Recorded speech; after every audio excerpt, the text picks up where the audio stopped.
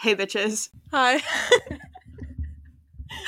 Welcome back to Eerie Thoughts with our guest host, Nicole. Yay. So excited to be back. So excited to be back. And you said you had a topic that you want to talk about. I have a topic. Yeah. Okay. Do you think a straw has one hole or two? One. But there's two ends. Yeah, but it's basically a straw is a hole. Okay. Do you think that? No, I think there's two. How is there two? Because there's two sides.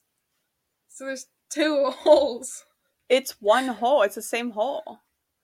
Do you think if you dug a tunnel from here to China, there's two holes? That's two holes. Yes. Because you go from one hole to the other. I hate kids. Oh. Okay. Whatever. You're wrong. No, you're Okay. You're definitely wrong, but okay. Whatever you said, I was just gonna say the opposite. Because I like to argue with you. Yeah, I got that. Me and Mason were talking yesterday or 2 days ago about you, and I was like, I really think she'd just be trolling. Like, I think she just says stuff to get a reaction. I do. Yeah. It's just fun. I forget what he was saying that you said, but... I say a lot of dumb things to Mason. I know. It's fun. I know. And that's what I told him. I was like, I don't think she actually believes a lot of what she says. I think she just be saying stuff. No, sometimes I do. Like, when we talk about, like, states and cities, I'm serious. And you don't know that Arizona is a state. Like, you're 100% you did not know that. Also, I think from Mason, I just found out that Boston is not a country. It's a city. In, like, Missouri or something. Or Massachusetts. One of that. Yeah. Massachusetts. Knew it started with an M. The best thing that you could have done was meet Mason. He's taught you so much. I know. Oh my god. He taught me that there's... Because I thought there was 52 states. Yeah, that's what it was. That's what it was. Because there's 52 stars on the flag. Or I thought there was. He's like, she's convinced that there's not 50 states. And I was like, there's no way she believes that. No, I truly did. I thought Hawaii and Alaska were like 2 extra states. What are they teaching in schools these days, man? I did not pay attention in that class. Yeah. But I mean, when we talked about like history and stuff in school, I couldn't tell you anything that ever happened in history ever. So no, because I don't care. I don't care. I don't care about anything that happened like before 1980. Yeah. Honestly. Yeah. My screen was about to go to sleep. Go to sleep? Yeah, like go black. Yeah. Anywho. So I guess you prepared a story for us? I did. And it's a shorty but a sweetie? Yes. Okay, cool. Disclaimer. Do you want to go first? Yes, but disclaimer. Okay. I am not good at this. And I'm so scared. That's what I say about most things in life. Do you want to get into it? Yeah. Here, get closer to the mic. Okay. This story was requested by Bobby. Shout out, Bobby. Shout out, Bobby. Our biggest fan. Your only fan. #OF. Okay, so my story is on the Beast of Bray Road. Ooh. And apparently there's a whole movie about it that I did not know about. There is. That used to be Grandma's favorite movie. Yeah, that's what Mom said too. Okay. I'm just gonna get into it. Go for it, girl. Okay. So, the first sighting of what came to be known as the Beast of Bray Road was in Elkhorn, Wisconsin in 1936 when a night watchman for a school was crossing the fields.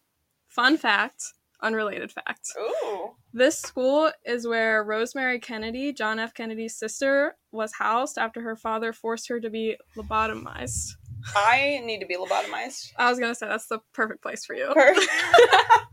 Shots fired.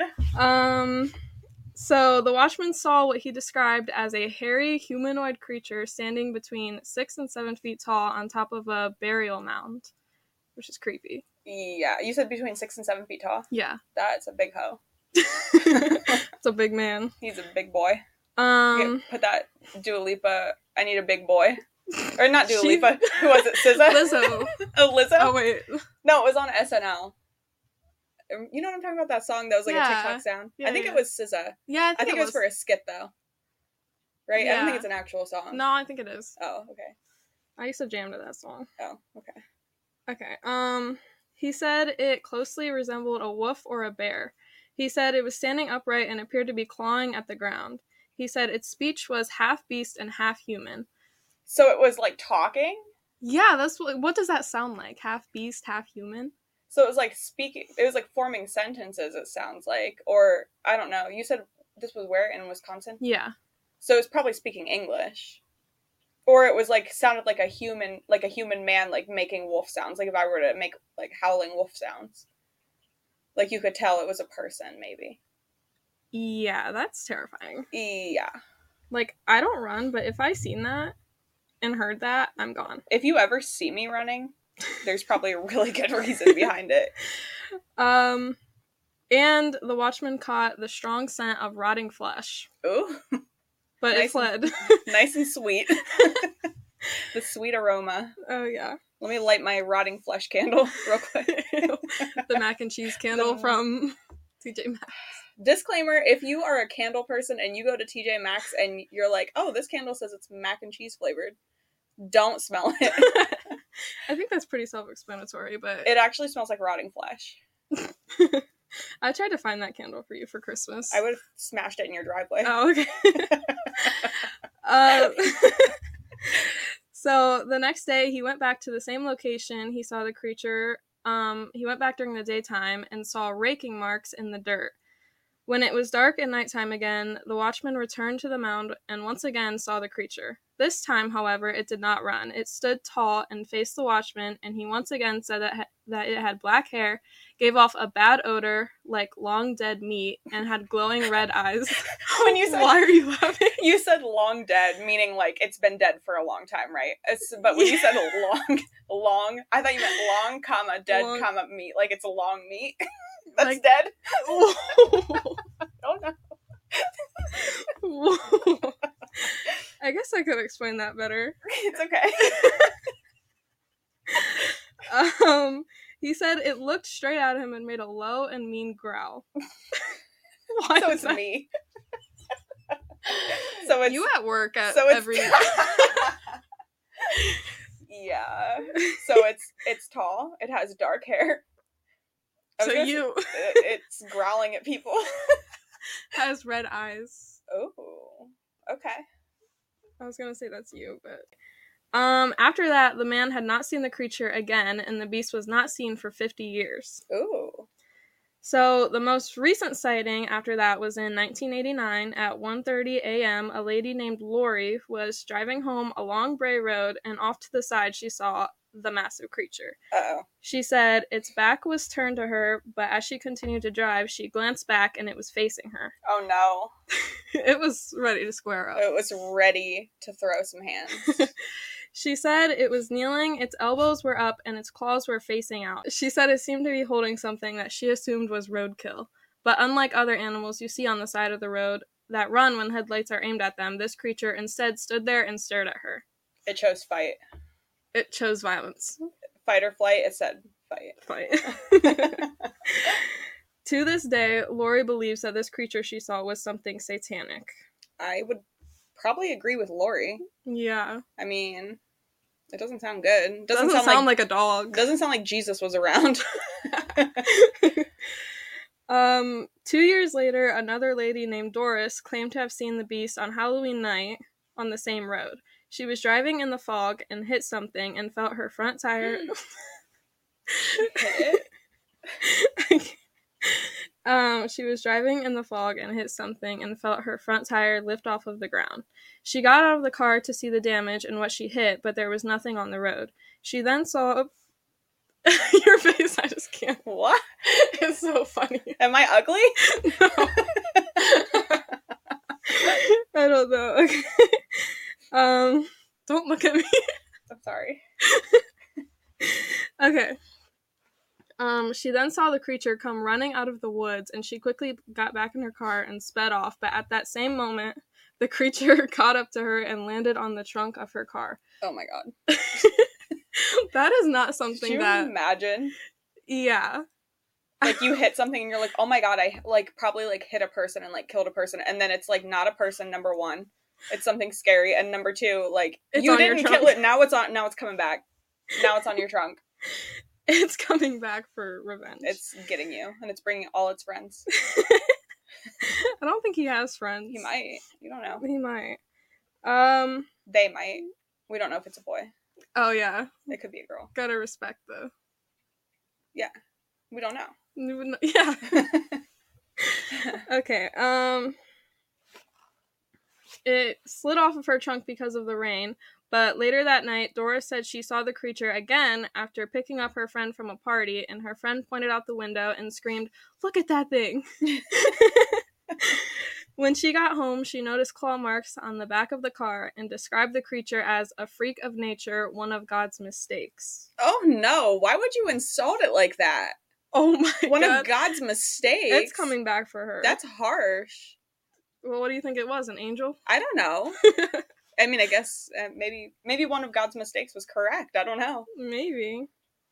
So, for the most part, the sightings of the Beast of Bray Road stopped in the 90s, but a lot of people believe the creature still lurks in the bushes along Bray Road. Some people believe this creature is a werewolf or Bigfoot, and others believe it is an unidentified species, something satanic, a government experiment gone wrong, or a Native American shapeshifter. Oh, that's scary, the skinwalker angle. That scares me so bad. Is that the Native American? I think that's what a Native American shapeshifter is, technically. I think is what a skinwalker is. So what do you think it is? I was going to say Bigfoot initially. When you Really? first described it, I was going to say Bigfoot. Because I just listened to this other podcast, 2 Girls, 1 Ghost. Shout out, 2 Girls, 1 Ghost. But they did a 3-part series on Bigfoot, and they described him and how tall he is and hairy and like the sounds he makes, and I don't know, it could be Bigfoot. Very similar. Yeah, I think very similar. What do you think it is? One of God's mistakes? I don't know. I think it's weird that it's like only seen on like Bray Road. Yeah. Like maybe it is. Maybe it's like some kind of like some version of a wolf. Yeah. That I don't know. Maybe I don't know what the word is. Like, I don't know, I'm stupid. Just some type of type of like mutated wolf, maybe. Yeah. Or I don't know. And maybe it hasn't been seen since the 90s because that lady hit it with her car. But it came back. Yeah, but maybe it was like dying and then died after that. Yeah. I don't think it was something satanic. I don't know. I don't think so either. Maybe. You never know. I think if it was something satanic, it definitely would have got that lady. Yeah, I mean, like, it tried. It was on her trunk. Yeah, but if it was something satanic, it would have got her. Yeah, true. I think it would have said, "You're done." Yeah, but if you look at the pictures, which will be on the Instagram and Facebook, it's so creepy. It does not look like a wolf or anything, really. Yeah. Let's look it up. Do your phone? Yeah. Let's see what he looks like. Well, the picture I seen was just an illustration. Yeah, but so I wish there was an actual picture.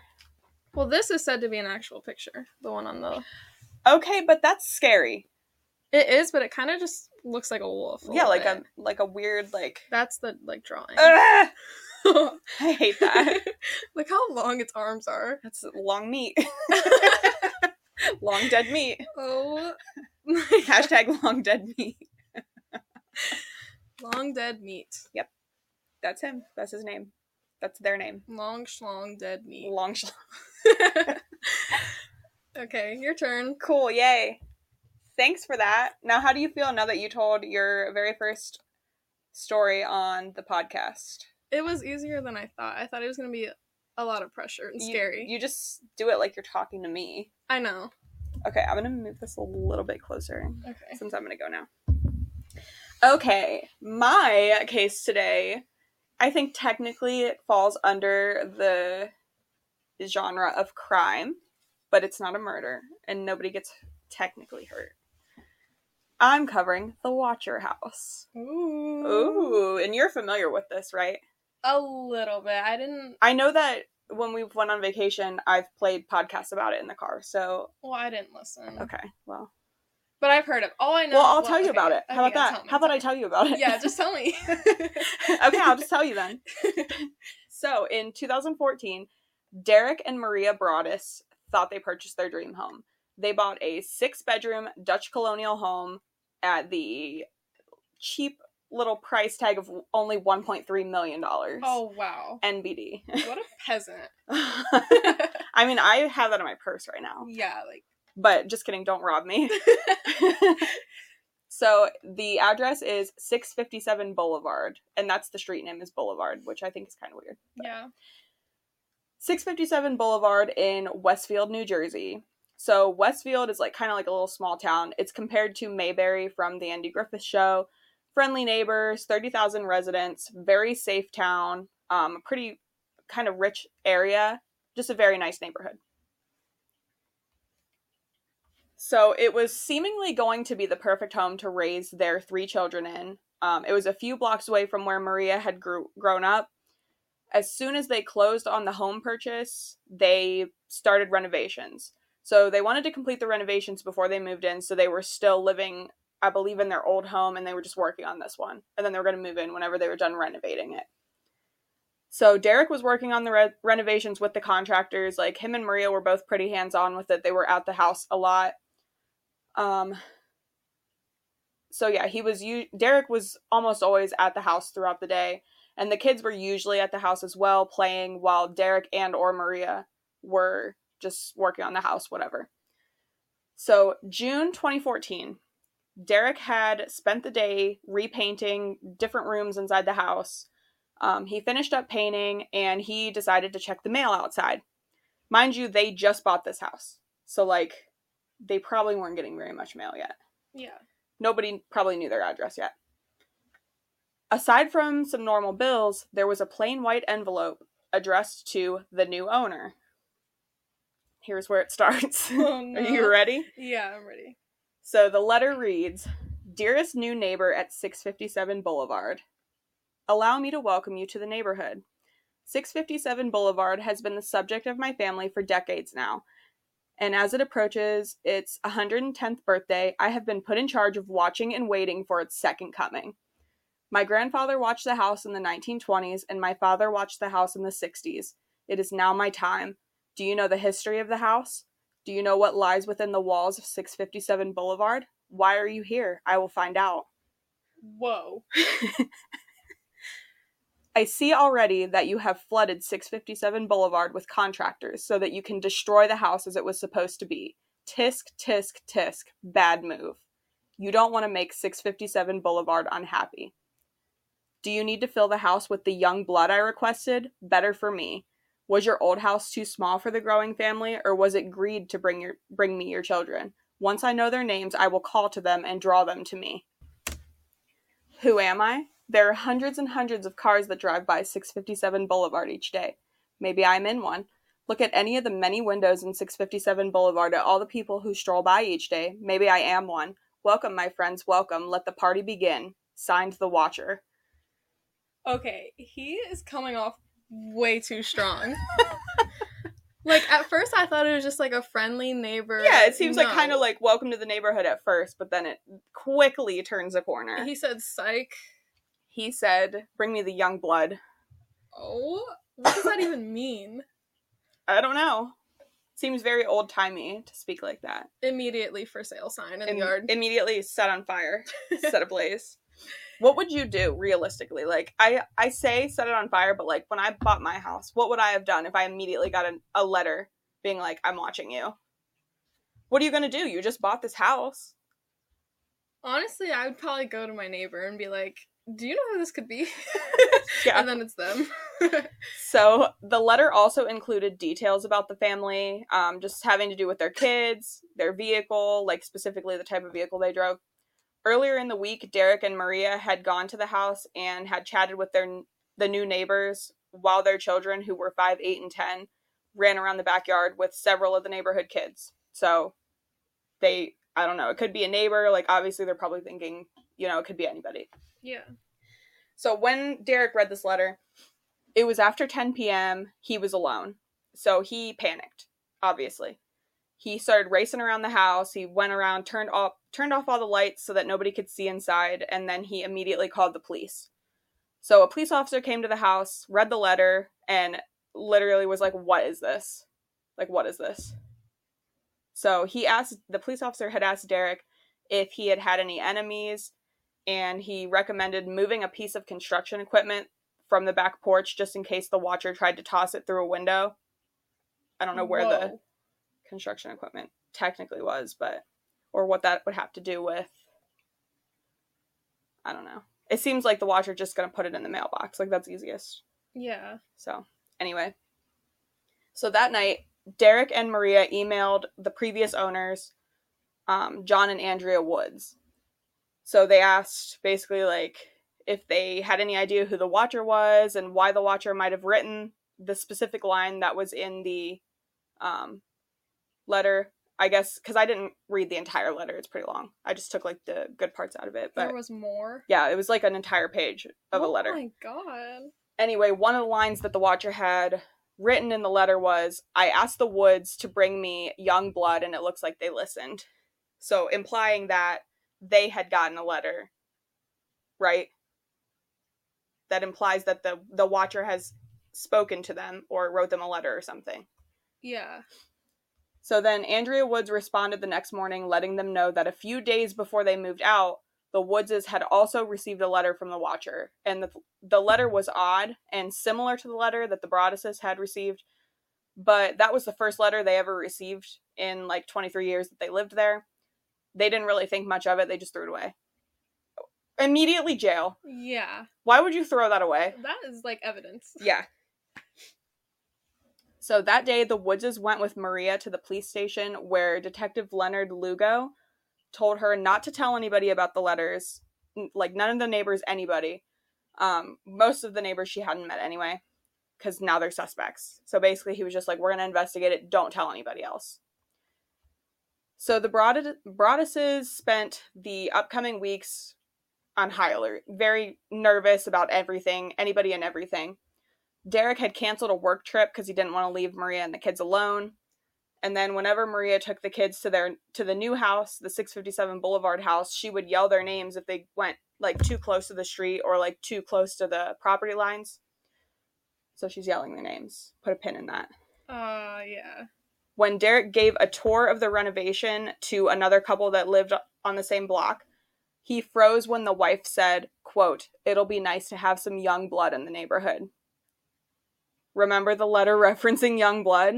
Yeah. That's weird. That is weird, because that's not a common thing to say. Yeah. The Broadduses' general contractor arrived one morning to find that a heavy sign he'd hammered into the front yard had been ripped out overnight. Was it the watcher? What? Was it just vandalism? I don't know. This is a pretty safe town. Yeah. 2 weeks after the letter arrived, Maria had stopped by the house to look at some paint samples and check the mail. She recognized the thick black lettering on a card-shaped envelope and called the police. It's another letter. And again, I'm not reading the entire letter, but just some snippets from it. Okay. "Welcome again to your new home at 657 Boulevard. The workers have been busy and I have been watching you unload carfuls of your personal belongings. The dumpster is a nice touch. Have they found what is in the walls yet? In time they will." What is in the walls, sir? So this time in this letter, the watcher, instead of saying, like, the new owner, he addressed them directly, but he misspelled their last name. So this kind of suggested that maybe he heard somebody say, like, Broadduses, and he didn't know how to spell it, so he tried. Yeah. AKA maybe he's within earshot, AKA maybe he's very close, like a neighbor. Mm-hmm. So then he started talking about how he learned a lot about the family in the last couple weeks since the first letter, especially about their children. He identified their 3 kids, like, from oldest to youngest, and by their nicknames, the ones Maria had been yelling at them in the yard when they were, like, playing. So, Yeah. Again, he's listening. I think that this implies that he has cameras, like, all over their Or house. something, because it was in 2014, so he could have. Yeah. It wasn't that long ago. So then it goes on to say, "I am pleased to know your names now and the name of the young blood you have brought to me. You certainly say their names often. And then the letter asks about one child in particular who the writer had. So there was an easel on their front porch, like a drawing easel. You know what I'm talking about? Mm-mm. Like if you're an artist, it like props up your canvas. Oh, yeah. Like for a little kid. Yeah. So there's one of those on their front porch, but it wasn't clearly visible from the street. Mm-hmm. So the watcher, again, was talking about this easel, aka you wouldn't be able to see this from the street. Cameras. And then they said, is she the artist in the family? So either there's like a camera situation or the watcher is like a literal neighbor to where they can see that easel. Then it went on, 657 Boulevard is anxious for you to move in. It has been years and years since the young blood ruled the hallways of the house. Have you found all the secrets it holds yet? Will the young blood play in the basement? Or are they too afraid to go down there alone? I would be very afraid if I were them. It is far away from the rest of the house. If you were upstairs, you would never hear them scream. What? Will they sleep in the attic, or will you all sleep on the second floor? Who has the bedrooms facing the street? I'll know as soon as you move in. It will help me to know who is in which bedroom. Then I can plan better. All of the windows and doors in 657 Boulevard allow me to watch you and track you as you move through the house. Who am I? I am the watcher and have been in control of 657 Boulevard for the better part of 2 decades now.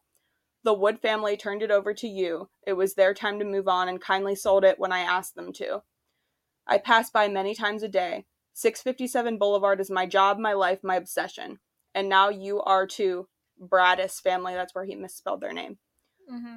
Welcome to the product of your greed. Greed is what brought the past 3 families to 657 Boulevard. And now it has brought you to me. Have a happy moving in day. You know I will be watching. Oh my god, psycho. Psycho. So, obviously now that the watcher knows, like, info about the kids, Derek and Maria stopped bringing their kids to the house. Because it's not safe. Yeah. They also didn't know if and when they would ever move in, because now this is getting really threatening. It went from ominous to now, like, literally threatening. Yeah, threats. Several weeks later, a third letter arrived. Immediately in the trash. Immediately. Don't even read it. 911? Where have you gone to? 657 Boulevard is missing you. That's just, like, a snippet from it. When the Woodses put 657 Boulevard on the market, they had received multiple offers on it, so it was almost like kind of like a bidding war. You know how like people really want the house or whatever.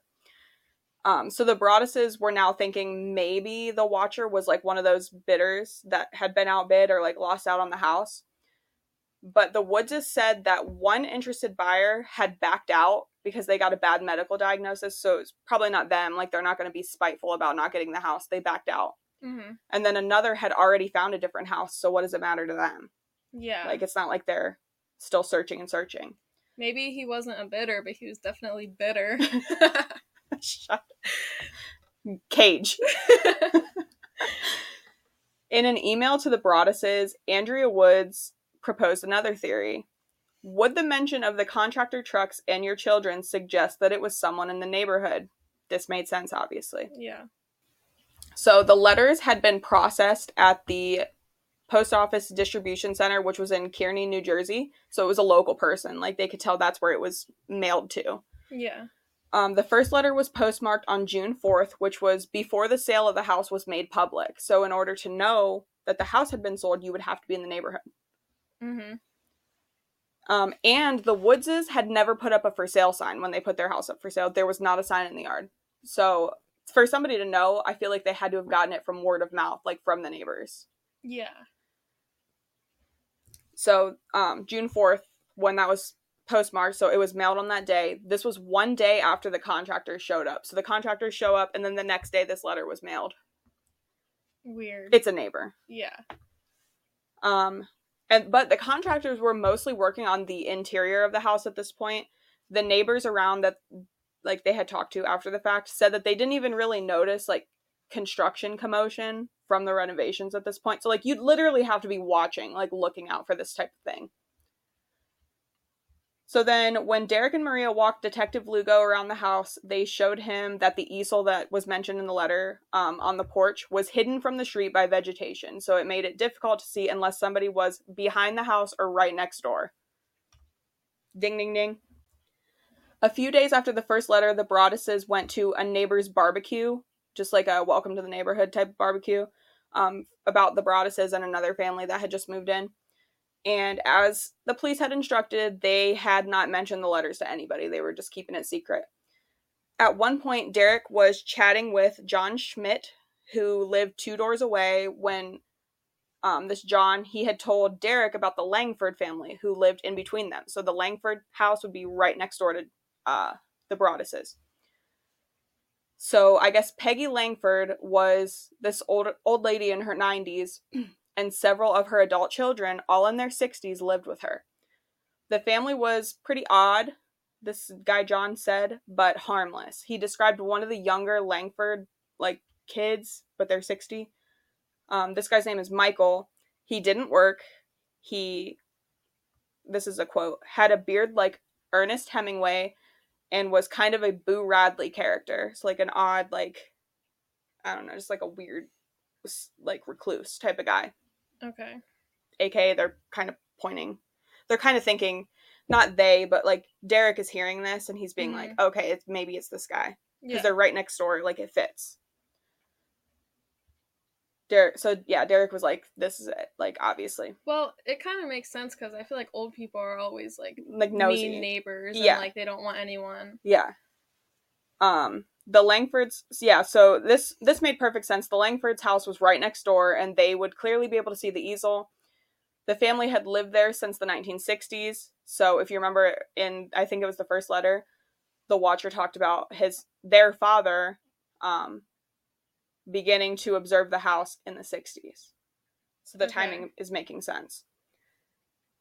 Richard Langford, who was I believe the dad of that Michael guy, he had died 12 years earlier.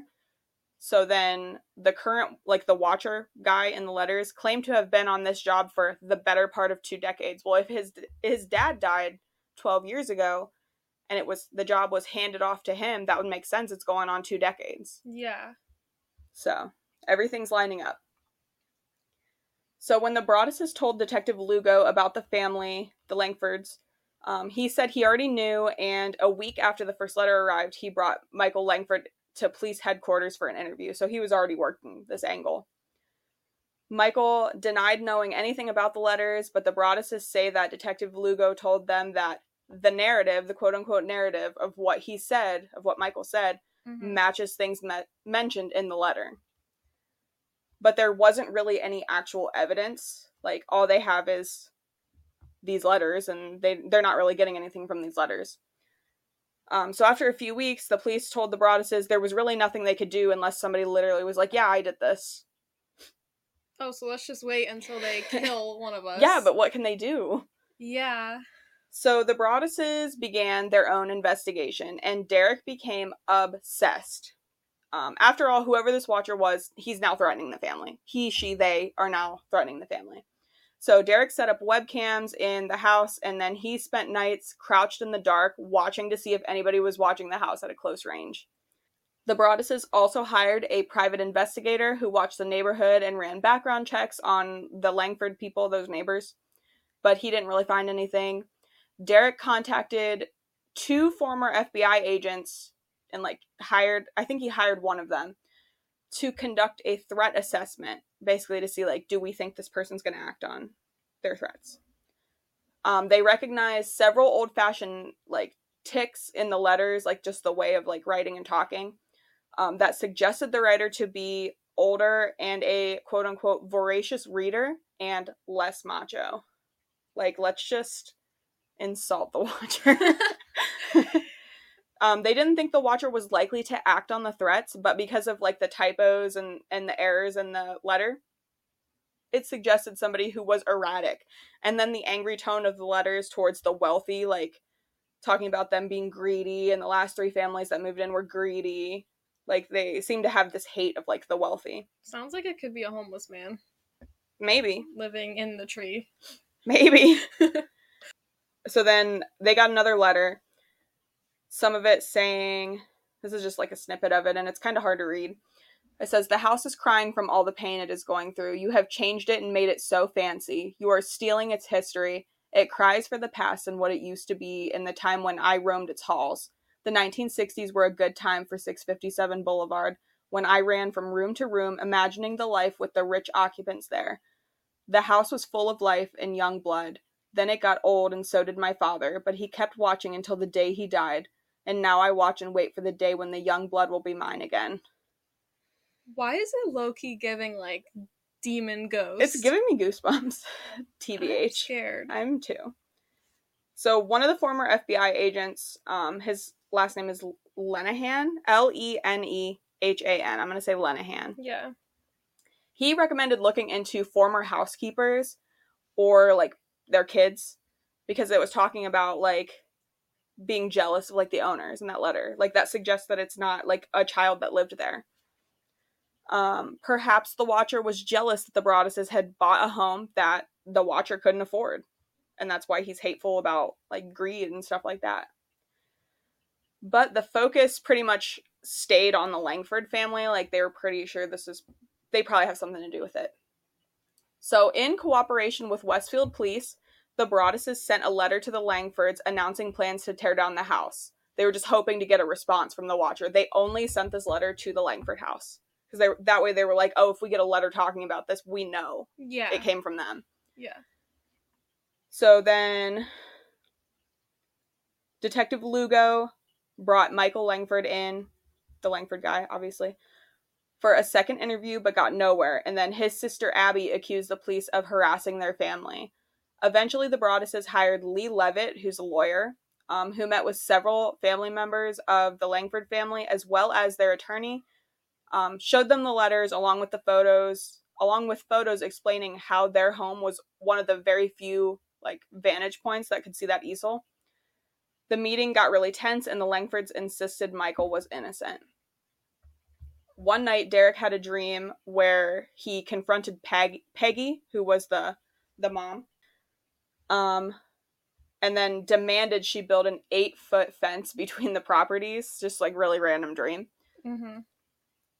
Maria was having other kinds of dreams. One night, she woke up to a very vivid one about a man who lived nearby. Bro. Jesus. Maria was having other kinds of dreams. One night, she woke up to a very vivid dream about a man who lived nearby. She said he was wearing these boots and carrying a pitchfork and calling to the kids, and I couldn't get to them in time. So it's just, like, really terrifying dream. Yeah. Like, they're being very affected by this stuff. Yeah.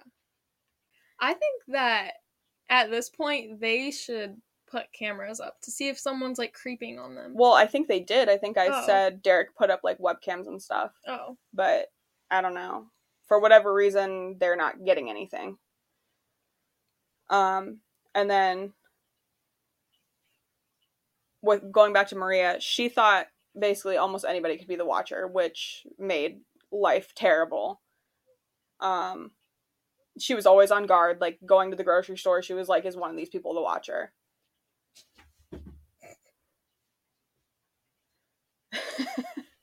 So the private investigator, like, was working this case, obviously. He found 2 child sex offenders within a few blocks.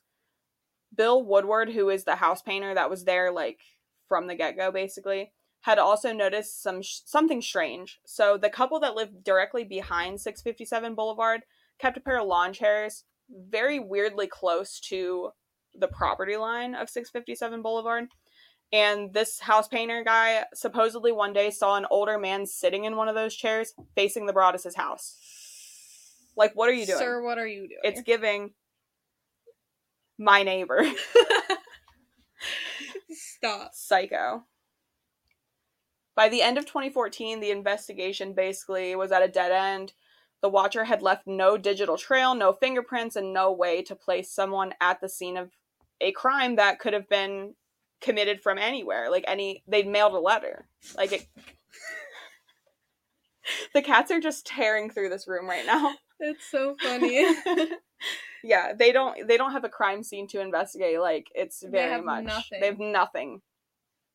In December, the Westfield police told the Broadduses they had run out of options. Derek showed the letters to his priest, who agreed to bless the house, like, just in case, I guess. The renovations were finished within a few months, but the Broadduses never got to move in because they were afraid and anxious that something might happen to them or their kids. Derek kept responding to occasional alarms at the house. Sometimes in the middle of the night, he would bring a knife with him just in case. Like, it's just driving him insane, not knowing, which it would me too, I think. So Bill Woodward, the painter, said, "I'm a stranger, and Maria was crying and shaking in my arms." Like, that's how, like, just messed up she was over it. And then it didn't help that the watcher seemed to be getting more and more unhinged. And then here's another snippet from another letter. What is going on? Do you hear? Yes. It's like, for anybody that's still listening, I'm probably going to leave this part in, but it's like when you hear like a dog or a cat trying to run on tile and they do that little like they're trying to run but they're not moving. They're slipping. They're slipping, they're skidding. They got the brakes on. Oh my god. Peeling out. Anyway, so then another snippet from another letter. 657 Boulevard is turning on me. It is coming after me. I don't understand why. What spell did you cast on it? It used to be my friend and now it is my enemy. I am in charge of 657 Boulevard. It is not in charge of me. I will fend off its bad things and wait for it to become good again. It will not punish me. I will rise again. I will be patient and wait for this to pass and for you to bring the young blood back to me. 657 Boulevard needs young blood. It needs you. Come back. Let the young blood play again like I once did. Let the young blood sleep in 657 Boulevard. Stop changing it and let it alone. Oh my, he wants the kids there. He wants the kids there. Sex offender. Sex offender. Jail. Cage. The Broadduses had sold their old home, because you got to think, at this point, they're now probably still paying on their old home, paying the new mortgage for this house, paying for all the renovations. Like, this is not financially easy. Yeah. So they sold their old house, and then they moved in with Maria's parents, who lived in the neighborhood still, I believe, while continuing to pay the mortgage and property taxes on 657 Boulevard. Like, why? Like, you should have canceled that. But now, everybody in the neighborhood knows what's going on there. So it's like, you're going to sell it to somebody? They're going to buy it? I wouldn't. Yeah, true. They told only a handful of friends about the letters, which left others to ask why they weren't moving in, like, because they weren't telling everybody. So then people started speculating. And then the Broadduses would say legal issues. And then people would be like, are they getting divorced? Like, the rumors started flying. They fought constantly and started taking medication to fall asleep, talking about Derek and Maria. They were depressed. Maria was diagnosed with PTSD, and her therapist suggested they sell the house. Like, PTSD from this. That is sad. 6 months after the letters arrived, the Broadduses decided to sell 657 Boulevard. They initially listed it for more than what they paid because they renovated it. Yeah. But the rumors had already begun to swirl about why the house was empty. One realtor emailed to say her client loved it, but that there are so many unsubstantiated rumors flying around, ranging from sexual predator, stalker, like just talking about what was going on, that they needed to know more. The Broadduses sent a partial disclosure mentioning the letters to interested buyers, and then they told Coldwell Bank, their realtor, that they intended to show the full letters to anybody whose offer was accepted. So they didn't want people just like being like, oh, I'm interested in buying this house, let me see the letters, just because they wanted to see the letters. Yeah. So several preliminary bids came in well below what they were asking for. So they would have to take a big hit. But the Broadduses weren't ready to take such a loss on it. And they only wanted to share the letters with people that were like probably going to buy it. On June 2nd of 2015, so like an entire year later, they filed a legal complaint against the Woodses, arguing that the Woodses should have disclosed that letter. I think they should have too. Yeah. The story of the Watcher ended up going viral, and the neighbors started to wonder if the Broadduses were suffering from buyer's remorse, realizing maybe that they couldn't afford the house and basically just trying to get out from under it, and sent the letters to themselves. Like, why would you send the letters to yourselves? Yeah. Like, these people are terrible. They didn't do that. Yeah, no. Or that Derek was trying to come up with, like, an insurance fraud scheme. Or they were trying to get a movie deal. Like, basically, people were just blaming them at this point. And the Broadduses did receive several offers for movies, but turned them down. Lifetime eventually released a movie called The Watcher, despite, like, Lifetime getting a cease and desist letter from the Broadduses being like, hey, don't do that. But Lifetime argued that the couple in its movie was a biracial couple, and the letters were signed The Raven. Other than that, it's the same story. Come on. Sue. Yeah. And then some locals found it noteworthy that over the course of a decade, the Broadduses had upgraded from a $315,000 house to a $700,000 house to a $1.3 million one, and then refinance their mortgages. So they're trying to be like, how did they afford to, like, jump up that high over 10 years? But people get raises in their jobs. Yeah. It happens. A few weeks after the letters became public, the Westfield Leader published an article in which anonymous neighbors were quoted asking why the Broadduses kept renovating a home that they weren't moving into, or questioning whether they had really done all that much renovating at all. Just being suspicious of the Broadduses still. Ma'am, mind your business. Mind your business. They're going through enough. They even casted doubt on Maria's commitment to her family's safety, citing as evidence the fact that she had a public Facebook page with photos of her kids. Who cares? She's allowed to post pictures of her kids. Doesn't everyone? Like, literally everybody does. The paper did note that the police had tested Maria's DNA against the DNA that they found on the envelope, and it was not a match, so it was not Maria. None of these theories made much sense. The Broadduses had answers to every question. How does someone go from $300,000 house to a $1.3 million house in 10 years? Derek said, it's America. People get raises. Yeah. But they weren't really speaking publicly, and as the rumors persisted, basically they just kept quiet, because they were like, we don't have to justify ourselves. Yeah. One resident on the same street wrote a letter to the editor of that same magazine that I mentioned earlier, arguing that an elaborate scheme is underway to defraud the Woods family for millions of dollars. No, it's not. Literally, no, it's not. The Broadduses had lived in the area for a decade. Maria's family had been part of the community for a very long time, so it was super shocking to find themselves being accused of basically being con artists. Like they're well known in the area. Like, they're not just going to do that. 2 years after the Watcher's letters arrived, the Broadduses borrowed money from family members to buy another home in Westfield using an LLC to keep the location private, because they didn't want, like, crazy people finding their address. Yeah. Their lawsuit against the Woodses ended up getting dismissed. Derek looked into renting the house out, like the 657 house, to the Department of Veterans Affairs and a company that runs halfway homes. In the spring of 2016, they put 657 back on the market, thinking maybe it might get more interest with how public this story is now. The Broadduses held a well-attended open house. Like, a lot of people came to this open house. And then Derek and Maria spent hours researching every single person who signed in, trying to compare their handwriting to the Watchers, thinking maybe this Watcher came to the open house. But each time a potential buyer expressed interest and met with the Broadduses' lawyer to read the letters, they backed out. So every time they were like, yeah, I don't care about these letters. Like, let me see them. I'll buy this house. Then they read them and they're like, actually, no. Do you know, like, how many letters they had at this point 2 years later? I believe it was like 4 or 5 or 6 total. Oh. Like, it wasn't like a lot. But still enough to be like, I'm good. One is enough to be concerning to me. Yeah. And then, so, the Broadduses just started feeling like they were out of options. Their real estate lawyer proposed an idea. Sell the house to a developer who could tear it down and then split the property into 2 different properties and, like, make 2 homes out of it.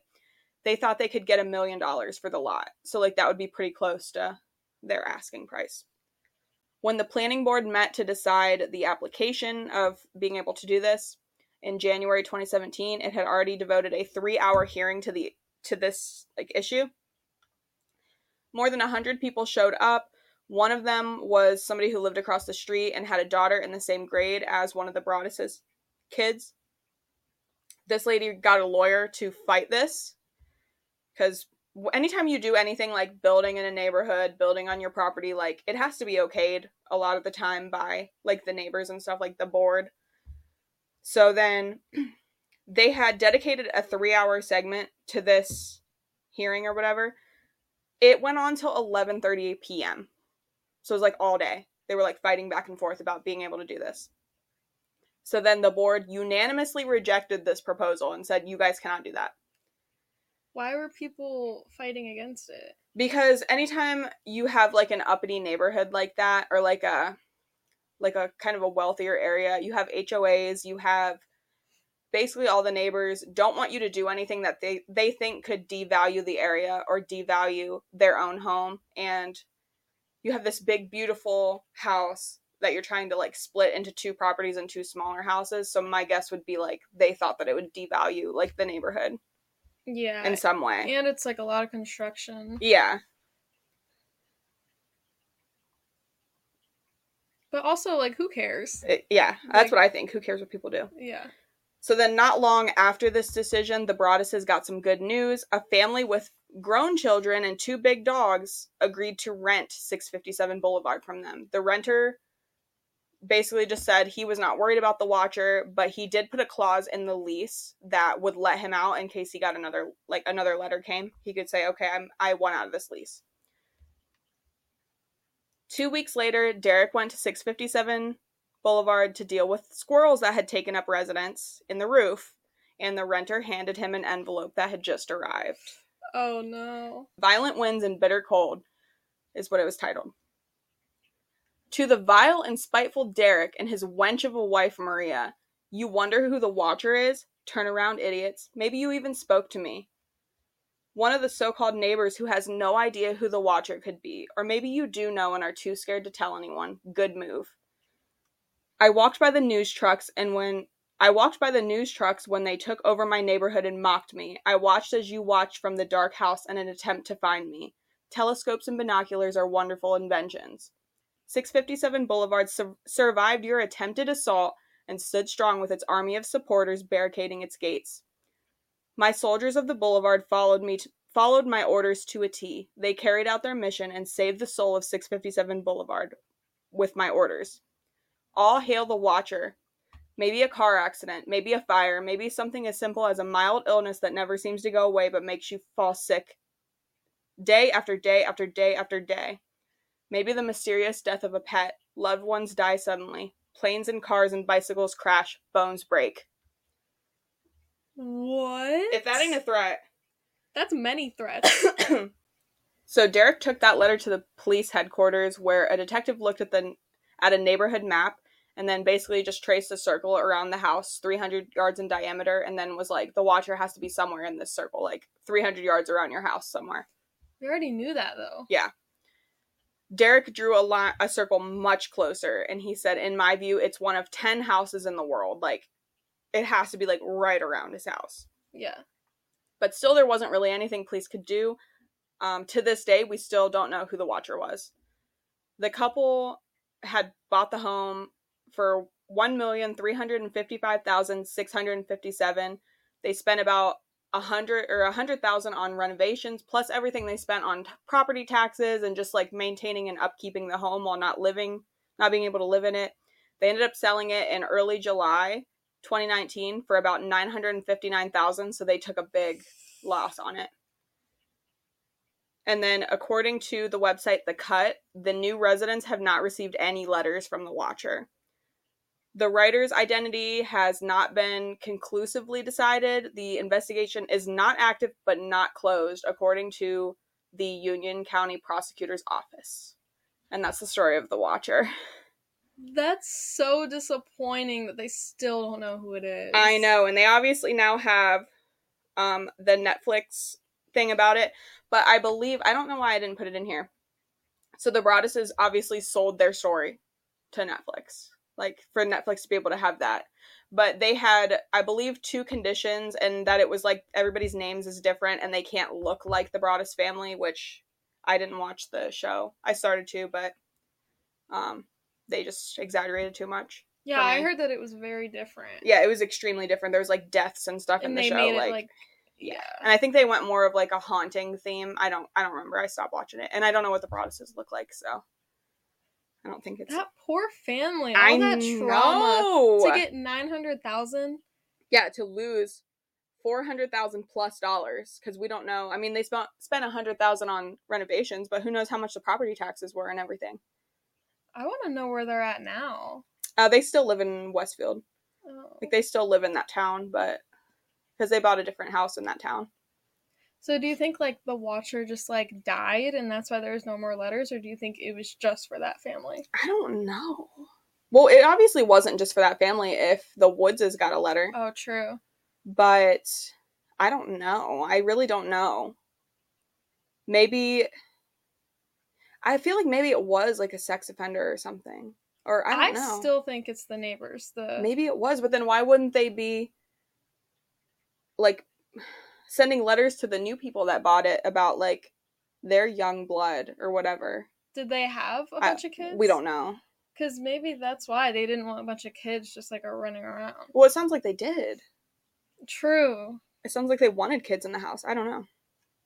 But maybe they were trying to manipulate them to be like, oh, I'm not bringing my kids around here. Yeah. Or maybe Michael Langford allegedly was just bored. Just playing a game. Just a fun game. Allegedly. We don't know that it was anybody. But the fact that they didn't find any, like, fingerprints or anything, like, that... And I think I read in one source, but I couldn't find it in a lot, that they obviously had DNA from whoever licked the envelope. And they tested that against Maria, and they found that it wasn't her. And I believe that they were able to determine that it was a woman. What? I believe. But I couldn't find that, like, widely in all my sources, so I don't know for sure. But so could it have been that Michael's sister, Abby, I think her name was, that was like, my brother is innocent, stop harassing our family. Or the 90-year-old woman. Or she might not have even known what was going on at 90. Like, they could have just been like, hey, Mom, seal this for us. Seal this envelope for us.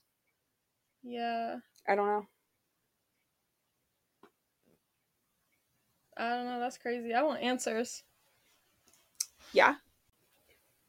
So what'd you think of your second time being on? Or third time, right? Third, yeah. Third time being on. I liked it a lot more this time. You like having a story? Yeah, I felt I did better. Yeah, I think you did pretty good. Yeah. But, yeah. My story was a lot, so. It was a lot for no answers. For no answers. No resolution. Very frustrating. Yeah. Very annoying. Thank you guys so much for listening. If you want to follow us on social media, our Instagram is Eerie Thoughts with a 0. TikTok is eerie.thoughts.pod. Facebook is Eerie Thoughts Podcast. I'm on Instagram as QVEENBINCH. Sam is on Instagram as SAMM_STORAD1415.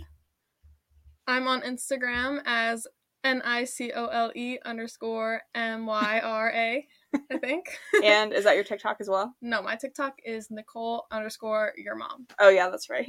URMOM. URMOM. And she makes TikToks where she likes to pop her butt out. Hi, Bobby. Hi, Brennan. Hi. Oh, wait. I can't say that. Never mind.